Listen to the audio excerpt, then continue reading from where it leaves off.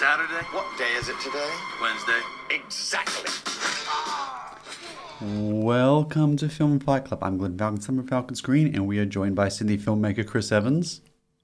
Yo. And freelance writer and critic Virat Nehru. Yeah, this is definitely the very first time we're recording this intro. Yeah, so we recorded this intro twice, and we couldn't make it through 30 seconds of the episode without something going wrong. So we'll see if this one goes okay. But this is going to be fun. And if you're an extra big fan, if you mail us, we will send you the cut Film Fight Club 30-second clips. They're really something. Oh yeah, the blooper reel. So hilarious. Chris called me Grant. I did. Call Grant. I called Glenn something that is not his name. Thanks, Matt. So we are talking this week about Pieces of Woman, which is on Netflix. But before we do that, we want to talk about News of the Week, which is, of course, oh my God, Robin Hood, AMC. AMC are back. Movie theaters in America have had a lifeline. It's a nice story, actually. If you haven't been following this news... The only news that matters this week is that, well, this is expressing a political view in this matter, but a lot of traders... Oh no. Look, a lot of people got together on Reddit, which, if you don't know, is the voice of the internet, and decided to screw over Wall Street hedge funds, in particular one who'd hedged $13.1 billion against GameStop and other other places by trying to short them, one of which was AMC, and they beat them at their own game by organizing, which led to, if you want a real good explanation of this, is a hilarious parody of Right Hand Man from Hamilton talking about short squeezing. Anyway, AMC was one of the chains that did very well out of this, and while certainly the stock prices come down after ballooning, they have had a bit of a boon as of late. I feel like this is the script of The Big Short 2, which we weren't told. Well, it's funny you say that, because today the film rights for a yet-to-be-written book about this project, were acquired by MGM. So it's a great story, honestly. This is a great story. I mean, this... It is a good story. Better than Hustlers. But my initial thought was that this is not going to translate to a Hollywood film well at all. Well, yeah, we're going to have all the these rich guys scenes don't win, right? But also, like, how are you going to dramatize well all these scenes of people posting things on Reddit? You know what? The Reddit's been around for a while. Filmmakers, get creative. Do it. I'd love to watch a great dramatization of this. It could be a film, but I just can't see a Hollywood film with a moderately large budget made in the conventional style doing message boards well. Did it have to be a Hollywood film? Like, I'd prefer this as some great scrappy indie movie. I'm sure some people who made some money would fund this and probably make a packet load. It would be very funny. If we can have a film about people at 4chan, we can definitely have one about Reddit. So. But that was a documentary and such that was... This could be a realistic, gritty documentary about... What was the name of the film? TFW No GF, yeah. I think if you were making a film about Reddit, you'd need to adopt some documentary-type approaches. You know, like... I think we've seen the so-called Screen Life films like Unfriended and Searching. It doesn't need to be like that at all. It doesn't need to be like that. I would prefer it not be like that. I just think we haven't quite figured out how to dramatize stuff that's happening on the screen and how that integrates into people's life well en masse yet. So Searching handled it pretty well, I'm going to say. Sevahanian, the director? It did. But yeah, in the case of how you're going to create drama out of mostly people who never see each other, mostly just typing things and upvoting things. That's how this thing gets going. Is it mostly going to be scenes of the stockbrokers tearing their hairs out? Like, because those have the more conventional person-to-person in a room drama going on. But you can have these great scenes where, like, oh my God, Elon Musk just tweeted about it, GameStonk, it's on. Yeah. You could have these great big dramatic Hollywood moments, but there's a fun way to dramatize people at their keyboards. I think we need to figure out more interesting ways to visualize, even text messaging. You know, like films always struggle with that.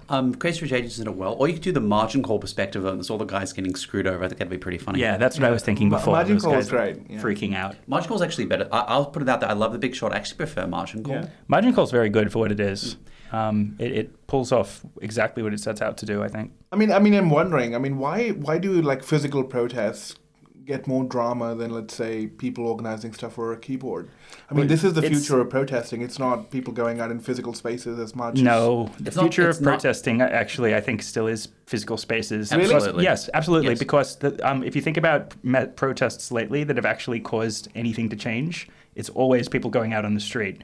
I think, if anything, we're feeding into the keyboard warrior, like it's okay.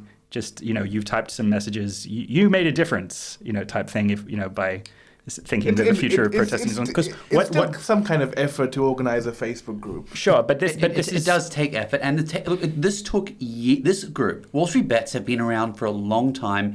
Now they're in the mainstream media, but people have been pushing little bits here and there, and suddenly this was their big moment. Honestly, I'd be fine with the story. I read a piece about some guy about 20 years old who made 20 grand, paid off half his student debts. Let's have a movie from his and a few others' perspectives. Like a Big Short style. I'd be totally fine with that. Speaking of which, Michael Burry has actually weighed in on this. There's a number of people who are involved in the Big Short films. So worth looking at those perspectives. Interesting.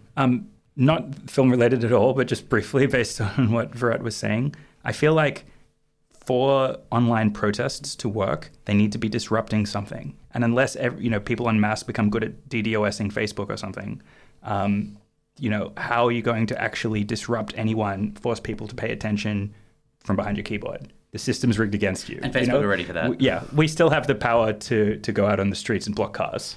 And you know what? I would watch a film looking to see how people online can better create machines. There are some out there that are touching on the issue, but it's not something that's either been visually or narratively explored to the extent I would like. Film is still struggling to keep up with the contemporary world. Oh yeah, the amount of stuff modern film wants, it can still be solved by a cell phone just being present. Yeah. Oh, God. Do you remember when Sherlock did text messaging and everyone was like, "Oh my God, this is amazing"? Sherlock Holmes is sending a text message. Yeah. That was good, as a good example of how technology can be adapted into a film. My favorite texting scene is in Personal Shopper, where for a large period of the film, it's just a person on a train texting another person, and it actually works. It actually sustains drama and tension. You don't know who the other person is. Yeah, but the very simple visual approach actually worked. So I think sometimes we tear our heads out as how can we be more creative? Yeah, the actual creative stuff is sometimes simplicity is the right approach. Keep it simple. I think it's also hard because this particular story, Reddit, I love Reddit, but it still has a look that is very much of several years ago by design and fairness. So it's something that, how do we translate this to a model audience who, again, most people that want to see this, films like this, they won't know what Reddit is or 4chan or any of these groups. Yeah, that's true. But just on the matter of saving AMC, they made a whole bunch of money out of this. So for those who are unaware, AMC is the largest theater chain in America. So they were on the verge of bankruptcy because of the prolonged COVID situation. Essentially, they were being pushed towards bankruptcy after they were seen as a lot of Wall Street traders were like, wait a minute, these guys, we can make some money off them going under. Probably a safe bet. Yeah. Spend more time on Reddit, guys. But I really like how the general public has shown that it can band together to save the things we like. People have said, hey, we like video games. We like movies. We don't want these things to be crushed by some Wall Street jerks. Let's do our bit to keep the things we love about this horrible existence that we're inheriting going. It'll be a great movie. And please realize just how consequential a moment this is. Yeah. I mean, it's one of the few times when your big corporate behemoth is not winning against the little guy. Well, little guy is, I guess. Unless they're the AMC. It's a war of attrition right now going on still between Reddit and the Wall Street people. I'm sure Christopher Nolan is celebrating. It's like, yes, release it in the cinemas. Release the Kraken. There's some Nolan is loved on Reddit, in fairness. Nolan would do some weird, Nolan would do a Bane addresses Wall Street type scenario out of this. Wall Street is yours. Yeah, exactly. Wall Street. Nolan would cast the Redditors as the bad guy and have Bruce Wayne come in and set it. All the rabble. He made this in 2012 already. He did. Yeah. Yeah. This is everyone's acting out the Wall Street scene from Dark Knight Rises. Oh dear. So that's our coverage of the internet. Go look it up.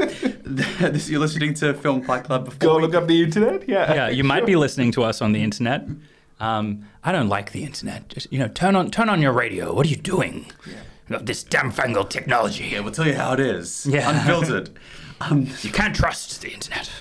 So before we get into Pieces of Woman, just quickly, I'm talking about a couple of things that are happening around town, some of which you can find on the internet. The Environmental Film Festival Australia is streaming online until tomorrow night.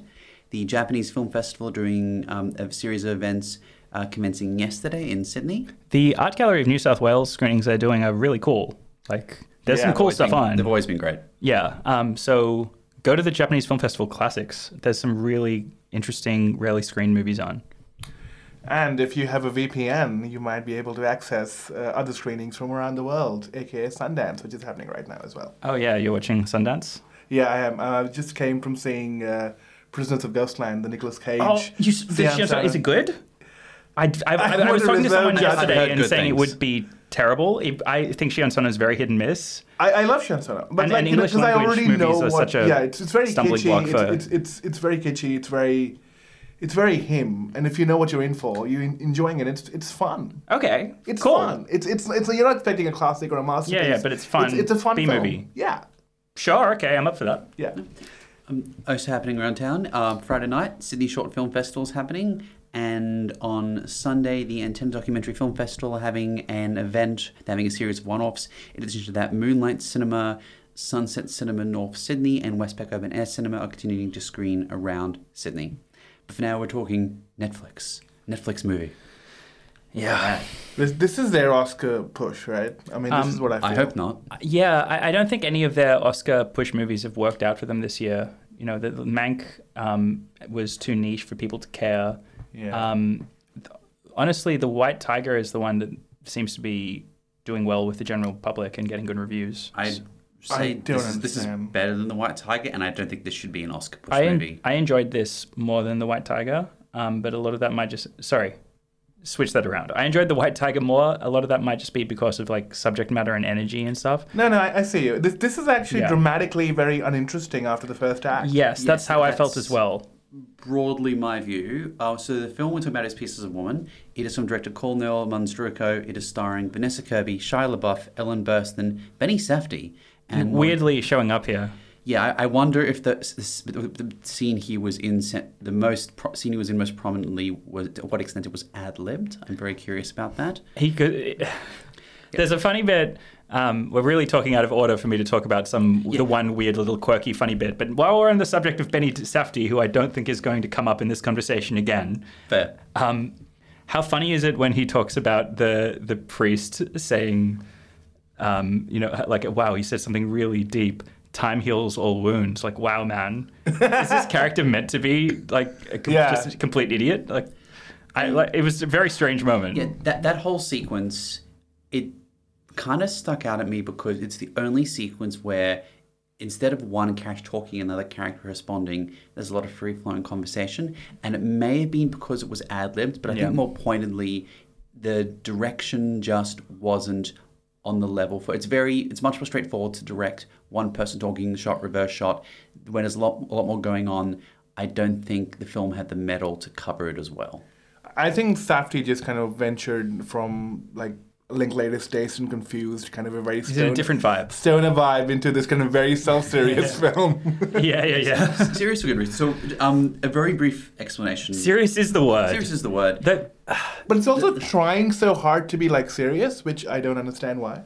So the subject matter of the film might give some clues. Yes. I know, yeah. The story is very simply that it is about a couple played by Kirby and LaBeouf who, in the opening scene of the film, they have a baby, and very shortly after the baby's birth, the baby dies. That is the story of the film. The plot, I'd argue, is a story about accepting loss and the ways you go about doing that. I didn't find anything about this film bad. I didn't find too much about it especially good. I found it interesting, engaging in some respects, middling in others. The problem with it is that there are two very distinct halves. The first is slow and takes time to get into the level of characters, tell its story, and the second half, completely tonally different, is a lot of wow moments. It's a lot of impact moments, a lot of Oscar moments, and it's trying to fit a lot in. And we're looking at stylistically two just wholly different films between what is broadly a two-act film, which is unusual for cinema too. I suppose that's true. I guess the narrative is mostly uninteresting, so it's hard to point out like what are the big turning points in the narrative, what are the act breaks, and there really aren't many. You're right, but I think the problem I had with it was there were a lot of characters, not Kirby's, but others who were sort of around her, who were making choices which I just did not understand why at that point in time. There wasn't enough character development or psychological exploration for me to get, this is why they're making these choices. They just felt random. All right, I know what you're referring to. There's nothing we can really discuss without spoilers. What I will say is I understand her mother's motivation, some of the things she said and did. As for, I think what you're more pointedly referring to, which is the husband, I feel what the film touched on but could have gone into a lot more is making the issue of a loss analogous and coping with loss analogous with coping with addiction and relapsing. And it didn't make the link strongly enough. It didn't make the link strongly enough, but I appreciated the link it was drawing. And while I think I could have spent more time with this character, I could have spent a whole film in the style of the first half of the film. I think it handled that okay, but not as much detail as it could have. I think importantly, this is a film that set itself up, at least through the marketing, as a accountability story. Who's responsible for this? Whereas it's not a lot of what's going on, especially in the first half. It's mostly, in terms of the actual arc of the film, about the conflict between Kirby and Burston, her mother, right? Is it because her mother... The most interesting story. Yeah, her mother is the one who's obsessed with accountability and initiates this law case that Kirby is really not interested in throughout the film. Frankly, even though it's way more conventional, I would have loved to watch a legal drama about this. I would have loved to... if the spin of this film was the courtroom... Yeah, because the moral questions are far more interesting, which the film never really goes into. Exactly, and you could still touch on... because this film tries to make an atmospheric story a lot of the time until the big Oscar-y I cry and scream moments around how Kirby's feeling, but it doesn't capture anything particularly new or interesting with that atmosphere. I don't think it tells you anything that we don't know about grief or about how people deal with losing a child. That we don't know. For all it's in seriousness, I don't think it has the wisdom to share to earn that really I'm teaching you a lesson kind of tone that it takes on. Like, what do we actually learn out of this movie? We learn that grief makes people act abrasively sometimes irrationally, makes it hard to connect with other people. We learn that sometimes bad things happen in life for no reason and you just have to accept them. But we don't approach that from any kind of profound way. Actually, you're right. I think part of what you touched upon is this patronizing undertone that the film adopts, as if, let me tell you how these characters are feeling and how you might feel if you undergo, let's say, a loss. This is this kind of finger-wagging thing going on, which is not apparent, but it's still there. And it still tries to convince you that this is how you should be feeling. And because of that, you should be on the side of Vanessa Kirby's character. It's like it tries so hard to sort of like push you into one corner. Like, now you should be supporting Vanessa Kirby's character. How could you not? Look at how much she's gone through. All right, I don't agree. I don't think the film is patronizing. I think the film is depicting a particular circumstance where a particular character experienced this. What I found more authentic was the moments, they were almost all in the first half, where a character encounters someone. Most of the film takes place very shortly after the loss of a child, and she's seeing all these quite authentic reactions. Some people just don't know how to handle it. Some people try to approach it too head-on. Some people try to be too indirect. I think that's very real. I agree on that, and that it's such a delicate situation to handle, and people can't really find a way to do so. I just didn't find the dramatization of those scenes particularly new. No, I didn't find them especially new, but I don't see that too often in cinema. I think a lot of cinema traditionally is focused on the big moments that you see in the second half of the film, but those are more complemented again by a broader drama, whether it be a courtroom drama, whether it be a relationship drama. And here, there were several relationship dramas. We haven't even talked about the relationship with the husband, which I think the film thinks is the core part of the film, but really isn't the emotional crux of the movie. The characters just aren't that interesting. Like, LaBeouf, gives a good, intense performance that you would expect from him, but his character doesn't really actually have that much to him. I wouldn't say there's any bad actors in this film. Molly Parker, who spent years on House of Cards, is very good. They're just not very fleshed out characters. I think, especially with Vanessa Kirby, I think you get a bit of her, but not so much given she's in the lead. As this is a character-driven drama, we want to know about this person, why they would react in this way.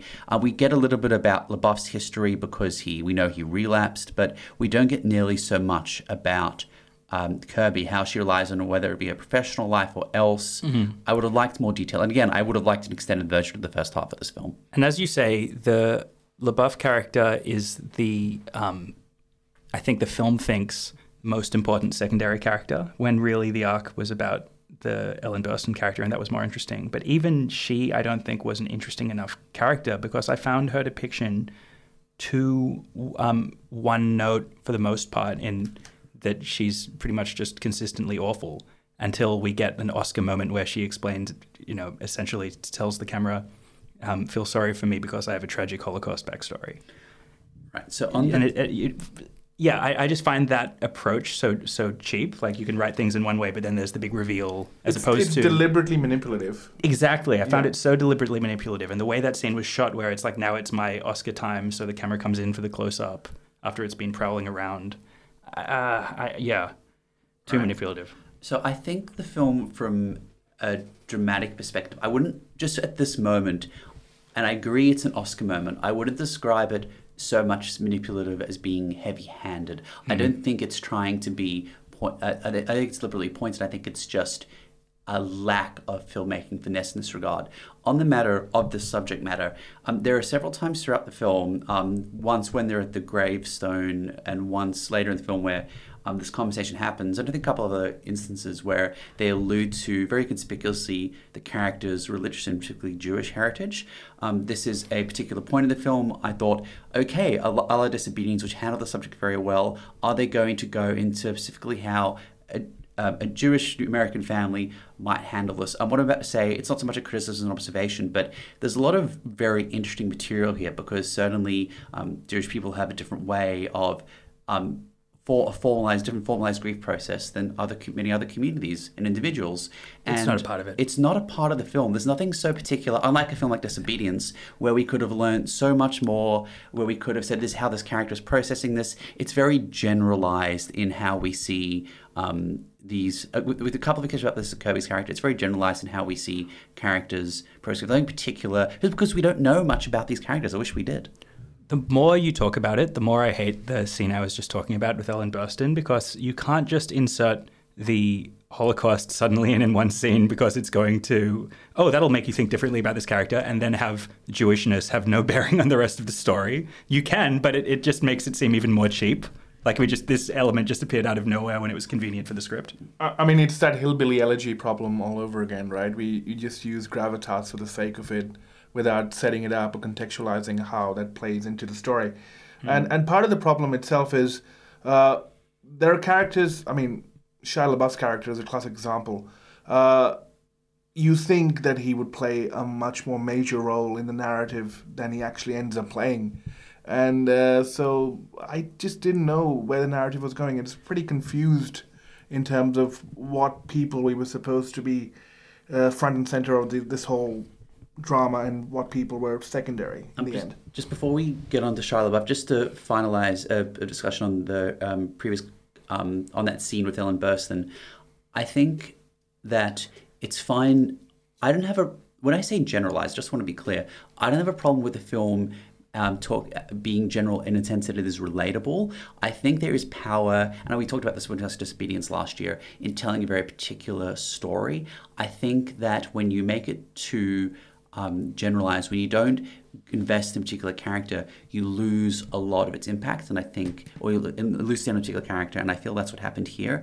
Just on the Ellen Burstyn story, I think what the film was trying to get at, and I think thought it could get at it by inserting this story, was two themes. One, the very basic idea of sacredness of all life, which is integral to Judaism and other religions too, and also the idea of forgiveness and moving on, which is a central theme in the film. I just wish it had been explored otherwise than just dropping this one admittedly very impactful speech, but that stands alone in its reckoning with these ideas. I'm such a cynic these days that for me it wasn't even impactful. I just went, oh yeah, here's the Oscar speech. Not unfair. I think it was good because of Burstyn. She's great. I think she sells think it. If it wasn't Ellen Burstyn or another of her caliber, it'd just be, this is in poor taste. I think because of her, she rendered it not. I don't believe it was in poor taste, and a lot of it comes down to her performance. Did you guys feel similarly aggravated by all the symbolism about seeds? You know, like, oh, saplings, things grow. Oh, I'm staring at a seed now because my baby died.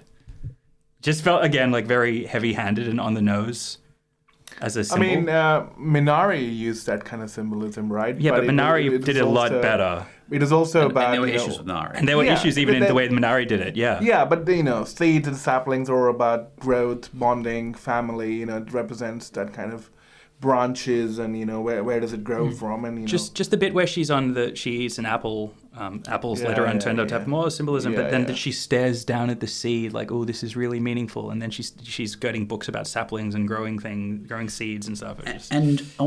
I get it. This could have been handled well because I think in a person who's in such an emotionally vulnerable situation or otherwise could take, and fair enough, extraordinary meaning in very elemental symbols like this. And I think when a film attempts to convey a message through metaphor, as we discussed with Minari, it can just be very loud and very obvious and take you out of the film. I think if we'd explored her psyche in this regard as to why this was important for her, again, a little bit of detail about her, we could have just spent an entire film, watching her wander around and take it day by day. I think that would have been fine. And if that symbolism had meaning for her, fine, great. But that's not what this film was. Because it just comes in and those are some of the only scenes in the latter half as it starts getting absorbed by big moments when we take time out to spend time with her and take in that atmosphere. So if we were doing that more, it wouldn't feel just so transparently manipulative as, we cut to the seeds, the symbol. I mean, there are 3 or 4 films here, right, in this one film, essentially. Are we watching a film? To focus. Yeah. Are we watching a film about someone recovering from loss and grief? And are we watching the story about her family and how they relate to her? Are we watching the story about the addiction and that kind of parallel? Are we watching a courtroom drama? Yeah, a courtroom drama, how a marriage breaks down. Or are we watching a movie about all of these things? Which kind of I think the Netflix picks this year have been just that. Even Mank had a similar unfocused problem, which is just it's about everything. But what about story are you telling? Yeah.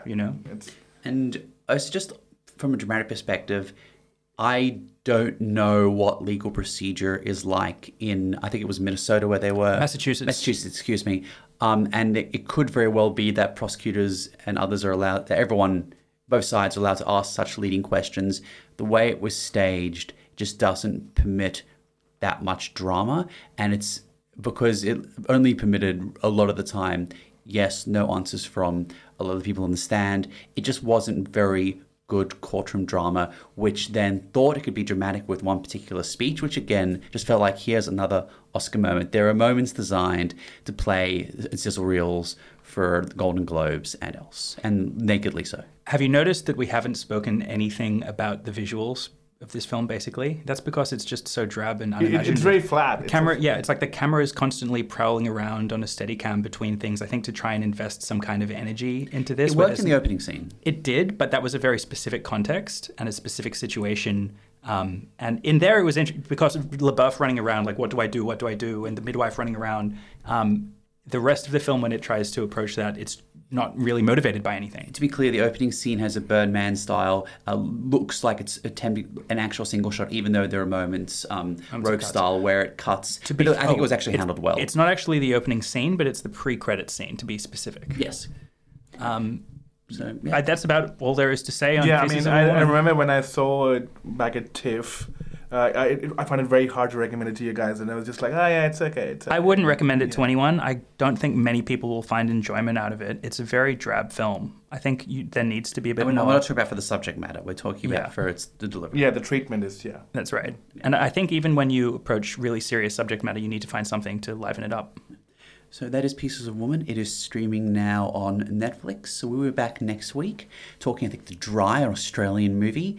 Stay tuned for The Sonic Assassin. Check out the Sydney Film Festival Wong Kar-wai retrospective at the Art Gallery. Dundee Newtown now. And Dundee Newtown. Yep. There's a few different open-air cinemas happening, which are a lot of fun. Japanese Film Festival, Antenna, and the Sydney Short Film Festival happening this weekend. There's been Glenn Fowles, Chris Evans, and Virat Nehru. Stay safe, stay well, have a wonderful weekend, and enjoy movies. Good night. Bye.